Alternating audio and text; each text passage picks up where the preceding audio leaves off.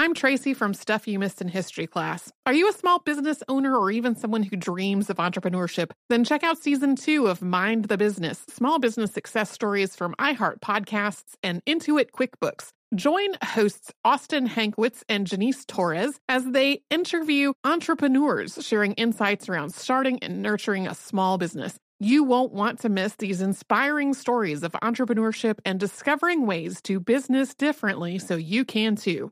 Planning your next trip? Choice Hotels' family of 22 brands has over 7,400 locations and the perfect hotel for any traveler you want to be. Like a Cambria Hotel, serving up locally inspired craft cocktails for all my folks who maybe want to meet up and talk about Mad Royals. Check into a Radisson Hotel with flexible workspaces for you strivers who listen during business travel. Or a Comfort Hotel with free hot breakfast, family-friendly pools, and big spacious rooms for the parents who listen with their kids and need a little retreat. What are you waiting for? Join Choice Privileges and start earning points toward your next stay. Find a stay for any you when you book direct at choicehotels.com, where travels come true. Looking to part ways with complicated, expensive, and uncertain shipping? Then give your business the edge it needs with USPS Ground Advantage shipping from the United States Postal Service. Keep everything simple with clear upfront pricing and no unexpected surcharges. Keep things affordable with some of the lowest prices out there. And keep it all reliable with on-time ground shipments. It's time to turn shipping to your advantage. Learn how at USPS.com/advantage. USPS Ground Advantage. Simple, affordable, reliable. This is the story of how a group of people brought music back to Afghanistan by creating their own version of American Idol. The joy they brought to the nation. You're free completely. No one is there to destroy you. The danger they endured. They said my head should be cut off. I'm John Legend. Listen to Afghan Star on the iHeartRadio app, Apple Podcasts, or wherever you get your podcasts. Welcome to Stuff You Missed in History class from HowStuffWorks.com.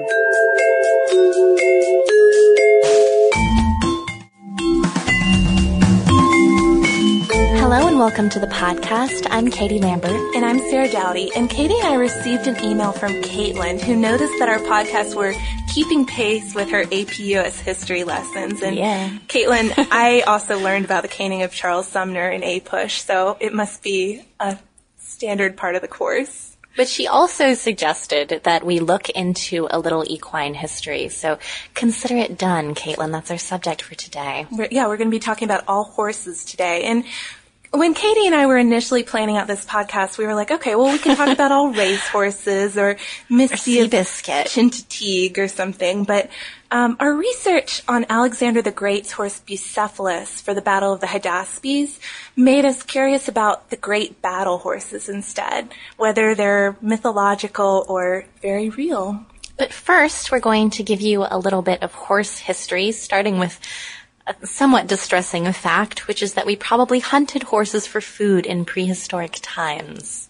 But once they were domesticated well after dogs and cattle, they became our companions and helpers. Yeah, and according to Georges Louis Leclerc, who was the Comte de Buffon, a French zoologist, the horse was the proudest conquest of man, which I kind of like that quote. I do too, a lot. They were probably first domesticated by a tribe of Indo-European origin that lived in the mountains near the Black and Caspian Seas. And ever since then, we've used them for transportation, tracking herds, exploring new lands, carrying us into battle, but also for fun, so riding and tournaments and jousts. And we have words like chivalry and cavalier coming from horse. And plus, they're just special and honored above most other animals. Greeks built up entire myths around them. Think of centaurs, Pegasus, the hippocamp, a seahorse, which made sense since Poseidon was god of the sea and of horses. And great men had their horses buried next to them. So we have horses that have been found in the tombs of the Scythian kings or the Egyptian pharaohs. And even the legend of Camelot is completed and rounded out by a horse, Lamre, who is King Arthur's horse. That's Welsh. I'm not totally sure I'm pronouncing it right. Probably wrong, let's be honest. But on to our list. So why did we pick battle horses? Well, they're obviously really important. Sarah has a good quote for this one from Shakespeare's Richard III. a horse, my kingdom for a horse. And yeah, you know that as Richard III's line after he's unhorsed. And I'm sure he wasn't really quite so eloquent, but Richard really does go down in the Battle of Bosworth Field when he's unhorsed and cut down in the bog. So a good battle horse is important. That's the end of the War of the Roses. And I guess Richard III's horse probably won't make our list just for that reason. We don't know much about it, but we do know about Roan Barbary, who was the steed of Richard II, who also gets a reference in Shakespeare. But think about all the attributes a battle horse might be called to have. In the time of armor, you'd have to have a huge horse to be able to support a full-grown man wearing just plates and plates of chainmail and armor on the horse. A battle horse might need to be fast, have good stamina, and probably the most important aspect is its temperament. Yeah, you couldn't be too sensitive if you're in the middle of battle with all that noise, I can imagine. Yeah, so time to profile our individual horses. We're going to start with the one that got us started on this topic in the first place. Alexander the Great's Bucephalus, and the story, or perhaps the legend, a lot of these are just stories, only very loosely based in historical fact, we should say that. But the idea is that Philanaicus brings a wild horse to Philip II of Macedonia, who is Alexander's father, but no one can handle this horse, and Philip II has no idea why he's been brought. He's angry about it. Oh, yeah. He's got this unruly horse on his hands, and what is he supposed to do with it? But Alexander defies his father and says that he can handle it. And so the father and son make a bet together. If Alexander can ride the horse, Philip will buy it. If he can't, Alexander will have to buy the horse. And because Alexander's just a boy at the time, this is going to be a pretty hefty purchase for him to make if he loses the bet. But he's smart, and he's noticed that the horse shies away from its own shadow. So Alexander leads it into the sun so that its shadow is behind it. And eventually, the horse lets Alexander mount and ride him. And he names him Bucephalus, which means ox head, and rides it on all his campaigns. And we've already talked a bit about Bucephalus's life in the military, but when he dies at the Battle of the Hydaspes, Alexander names a city in honor of him. So that brings us to our next horse, which is El Cid's horse, Babieca. And there are, again, several folktales about how Babieca came to be the favorite steed of El Cid, who, by the way, is the leader of the Reconquista, the rebellion that threw over the Moors. And he's the hero of Spain. Yeah. So one story is that El Cid got the horse from his godfather, who was a priest, Pere Pringos, or Fat Pete. His nickname. The priest offers Cid whichever horse he wants from the monastery, and the monastery has all these beautifully bred horses, and Cid picks this awkward little colt, and his godfather is so upset at him and thinks it's an awful choice and shouts Babieca, which means stupid. And it's unclear if he's shouting at the horse or El Cid, but I'm going to guess it was at El Cid. And the second story is that perhaps El Cid won the horse in a battle. The king of Seville rode to meet El Cid on this beautiful white horse, which was adorned with purple and gold and silver bells, a jeweled bridle. And El Cid says his opponent looks more like he's going to a tournament than a battle. So he issues a challenge that whoever wins will get not only Valencia, but also the pretty horse. And Cid routs the Moors, and although the king escapes, he leaves behind his horse. So whatever the story is, Babieca carries El Cid for 30 years, even when El Cid is dead. This is in caps in the outline. It's very important. So El Cid orders his men to array him in his armor and have him ride out on his old horse should he be killed in battle. He does die in his final fight with the Moors, and his men follow his wishes, put him in his armor, prop him up on his horse, and have him ride out promptly at midnight to fight the enemy, backed up by white-robed knights. So creepy. And, yeah, it obviously terrifies the men who have seen him mortally wounded the day before. And they're all, oh, El Cid is risen. And I just have to note, it's a little bit like it's Weekend at El Cid. The screenplay we're working on together. Babieca outlives his master and dies 2 years after he did, unridden. And an interesting note on breeds here, Babieca was an Andalusian, which is considered by many to be the epitome of a Spanish horse. And another famous Andalusian was William the Conqueror's horse, who he rode in the Battle of Hastings. We could talk about him if we knew his name, but we don't. So that horse's name did not go down in history, unlike El Morcillo, who was the pride and joy of one of our most famous conquistadors, Cortez. El Morcillo was a black Spanish barb stallion, and his name means black with a reddish luster. And the story goes, on the way to Honduras, El Morcillo gets a large splinter in his hoof, and he's really debilitated by this. And he's ferried across a river. You know, they're trying to help him out, but he's not well. He's got bad water, low rations, and vampire bats keep on attacking him and sucking his blood at night. And it's gotten to the point where Cortez has to press on and leave behind his horse, but he wants to make sure he's taken care of. So he leaves him with the Indians near Lake Petén and, says, please take good care of my horse. And the Indians take this very seriously and treat El Morcillo like a god, feeding him tropical flowers, fruits, and chicken. And I don't know if you know much about horses, but they don't eat chicken. Don't eat that. So the poor horse starves. Yeah, and so the Aztecs are obviously concerned about the potential wrath of Cortez, and they carve a stone statue of the deceased horse sitting on his haunches, which is an odd position for a horse to be in.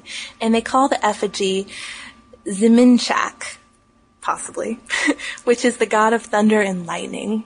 But later, Spanish missionaries destroy the statue, so you cannot go and see it for yourself. So, skipping ahead a bit in time, we get to Napoleon's famous horse, Marengo. He had 3 white horses, although you were telling me one historian was saying they weren't really white. Right. She wrote a book on Marengo, an entire book just on him, and she said that his white chargers that are so famous in paintings were actually gray. And they were just painted white in the pictures. Just to show off Napoleon. But Napoleon's favorite horse was Marengo, who was an Arabian, and he's a small, high-spirited charger, much like Napoleon. When Napoleon was exiled, he took some of his horses with him, but he left Marengo in Paris. He was, of course, planning to return, which he did. He even rode Marengo in Waterloo, and we know how that went. And that's where the horse was injured. Doesn't go well for Marengo either. No. And on his retreat, Marengo lags behind somehow, and he's captured by another general, General J.J. Angerstein, who tried to use him as a stud, but also that apparently didn't go well. So Marengo outlives Napoleon by 8 years as a trophy horse, essentially, and dies at 38. A lot of these horses also die at very old ages. It's kind of a common theme. But Marengo's skeleton is mounted in Whitehall, and another common theme. Yeah, a lot of them are mounted. And a snuff box is made out of one of his hoofs. It has a silver lid on it. But as far as the horses on the other side go, we have the Duke of Wellington's horse, Copenhagen, who was the Iron Duke's very best charger. Copenhagen was a difficult horse. Even after Waterloo, when Wellington is dismounted to give Copenhagen a congratulatory pat on the rump, the horse almost kicks him. So I just think of Wellington having dodged death all day long, almost gets kicked by his own horse. But as difficult as Copenhagen may have been, he was very good at what he did, known for being unflinching in gunfire and cannon fire. And he was also a surprise foal. Copenhagen's mother, Lady Catherine, which is a little confusing when you see it in print. Yeah, reading this outline, I just kept reading that the Duke of Wellington's mother was in foal and didn't really understand. So Copenhagen's mother had been sent on a British military expedition to Denmark in 1807, and they didn't know that she was in foal. And the Duke of Wellington was in charge of a division in the force at the time, but the mare ended up producing her foal when she got home, and it was named Copenhagen in honor of the siege. And even after the battles were over, the Iron Duke and Copenhagen stuck together. When Wellington became prime minister, he rode Copenhagen up Downing Street to number 10, which, of course, is the prime minister's residence. Yeah, and he must have mellowed a little bit with age, Copenhagen, that is. He was regularly ridden by children and friends at the Duke's country house. And I like this detail, too. The Duchess regularly gave him treats of bread. So Copenhagen seemed to think that he might have a chance with all ladies getting a little bread snack and would come up to them very friendly. I would give Copenhagen some bread. He died at, again, a very old age, and the War Museum was interested in displaying his bones with those of Marengo, but the Duke preferred to keep his horse at home, buried under an oak, which is nice. Yeah. So moving on to some famous American horses, Traveler, who I think we both agreed is probably the best known famous American horse.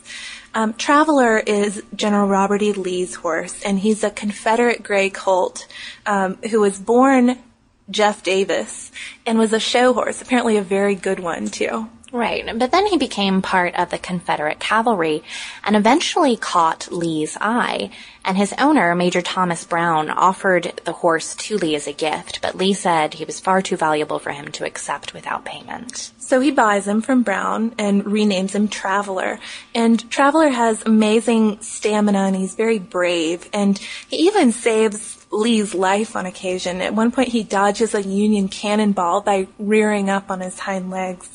And they're together everywhere, all the way up until the end at Lee's surrender at Appomattox. As one of the terms of surrender, Lee asked Grant that the Confederate soldiers be allowed to take home their own horses. And Grant, considering his own horse, Cincinnati, agreed to the terms. Lee and Traveler also share their retirement together, and Traveler is Lee's companion at Washington and Lee. When Lee dies, Traveler actually walks immediately behind his hearse in this position of honor. And Traveler was buried on Washington and Lee grounds, but because he was so popular, he was exhumed, our recurring podcast theme. Even applies to horses. His skeleton was mounted and displayed at the school, but after, 60 years on display, his bones began to crumble, so the horse was reburied outside the Lee Chapel at the university near the Lee family crypt. And a random note, just looking over W&L's website, it looks like their safe ride program might be called Traveler, which I really liked. We called ours Watchdogs. We didn't have a horse. We had a bulldog. No, we had a bulldog.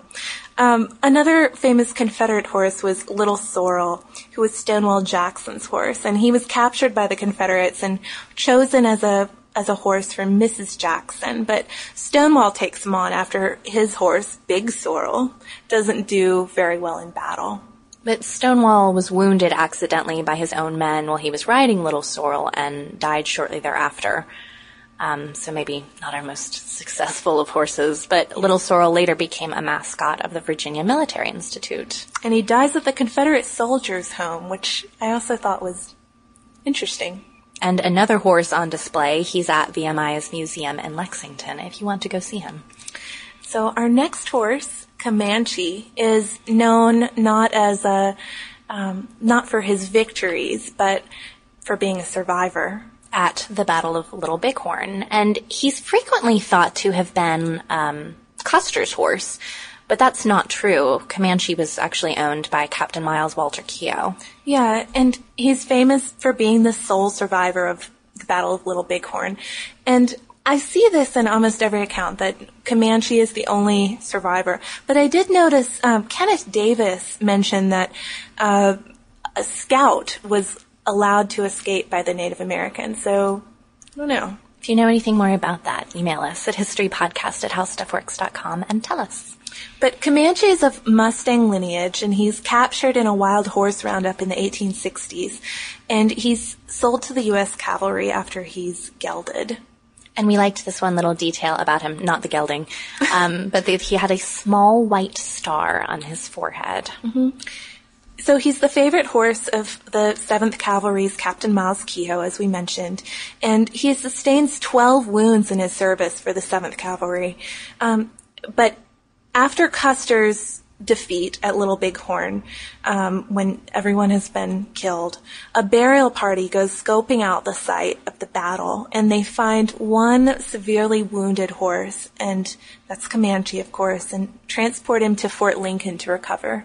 And he stayed in the 7th Cavalry, but he was excused from all duties, although he did appear at formal regimental functions, wearing black with backward-facing boots in the stirrups. Leading the 7th Cavalry. Right. Yeah.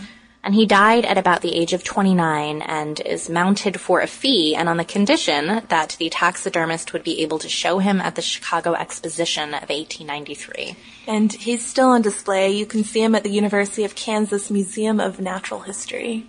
And that brings us to what we were referring to as our bonus horse. Because he's not technically a military horse, but you'll see why we had to include him. Because he's pretty cool. This is Caligula's horse, Incitatus.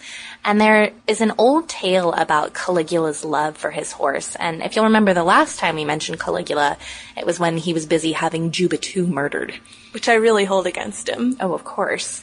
So the Roman historian Suetonius relates a story without thoroughly looking into whether it's true or not. So this also fits in with a kind of mythological quality of a lot of these horse tales. But he notes that Incitatus had a stall of marble, a manger of ivory, purple blankets, and a collar of precious stones. And Caligula even gave this horse a house. And it's also said that he intended to make him a consul. I also read that he was fed gold-dusted barley, and this is, again, probably just some ridiculousness, but it was just so entertaining I had to add it. But this fact about all of the trappings that Incitatus is entitled to under Caligula is passed on as fact between historians. In the 2nd century, we have Dio Cassius recounting basically the same thing, saying Caligula even promised to appoint his horse consul, a promise that he would certainly have carried out if he had lived longer. So check your facts, historians. So this makes us tempted to talk about Caligula more on a later podcast. I think you guys can expect that. The Monsters of History. It could be a series. Be thinking about it. So all week, pretty much, I've been sending Katie pictures of horses and these famous horses on most of my emails. But I have not been posting them to our brand new Twitter account. I've been restraining myself from too many horse facts, but you should check us out. It's called Missed in History, and we're on Twitter. I did put the gold-flaked barley thing on there, so I mean, you would have known that before now if you were one of our followers. So if you'd like to learn more about animal domestication, we have a wonderful article written by former Stuff You Missed in History host Jane McGrath, and you can come to our webpage and search for it at www.howstuffworks.com. For more on this and thousands of other topics, visit howstuffworks.com. And be sure to check out the Stuff You Missed in History Class blog on the howstuffworks.com homepage.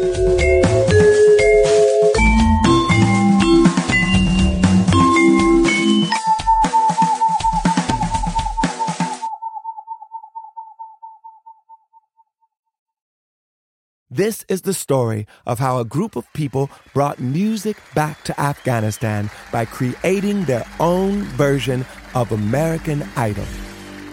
The joy they brought to the nation. You're free completely. No one is there to destroy you. The danger they endured. They said my head should be cut off. I'm John Legend. Listen to Afghan Star on the iHeartRadio app, Apple Podcasts, or wherever you get your podcasts. A new season of Bridgerton is here. And with it, a new season of Bridgerton, the official podcast. I'm your host, Gabby Collins, and this season, we are bringing fans even deeper into the ton. Watch season 3 of the Shondaland series on Netflix. Then fall in love all over again by listening to Bridgerton, the official podcast, on the iHeartRadio app, Apple Podcasts, or wherever you get your podcasts. Subscribe to catch a new episode every Thursday. Hey girlfriends, it's me, Carol Fisher, back with another season of the global #1 podcast, The Girlfriends. Last time, we investigated the murder of Gail Katz. This time, we're uncovering the identity of the woman who was buried in Gail's grave for a decade before she disappeared. Join me and the rest of the club as we tell her story. Listen to Season 2 of The Girlfriends, Our Lost Sister on the iHeartRadio app, Apple Podcasts, or wherever you get your podcasts. I'm Jordan Gonsalves, and I'm a journalist. Join me on my new podcast, But We Loved, where queer elders recount the amazing history they've lived through. In the middle of Wall Street, they stopped traffic. They were doing a die-in. And in the process, share little gems of wisdom for the next generation. The key is to understanding yourself, learning to love and embrace yourself. You can listen to But We Loved on the iHeartRadio app, Apple Podcasts, or wherever you get your podcasts.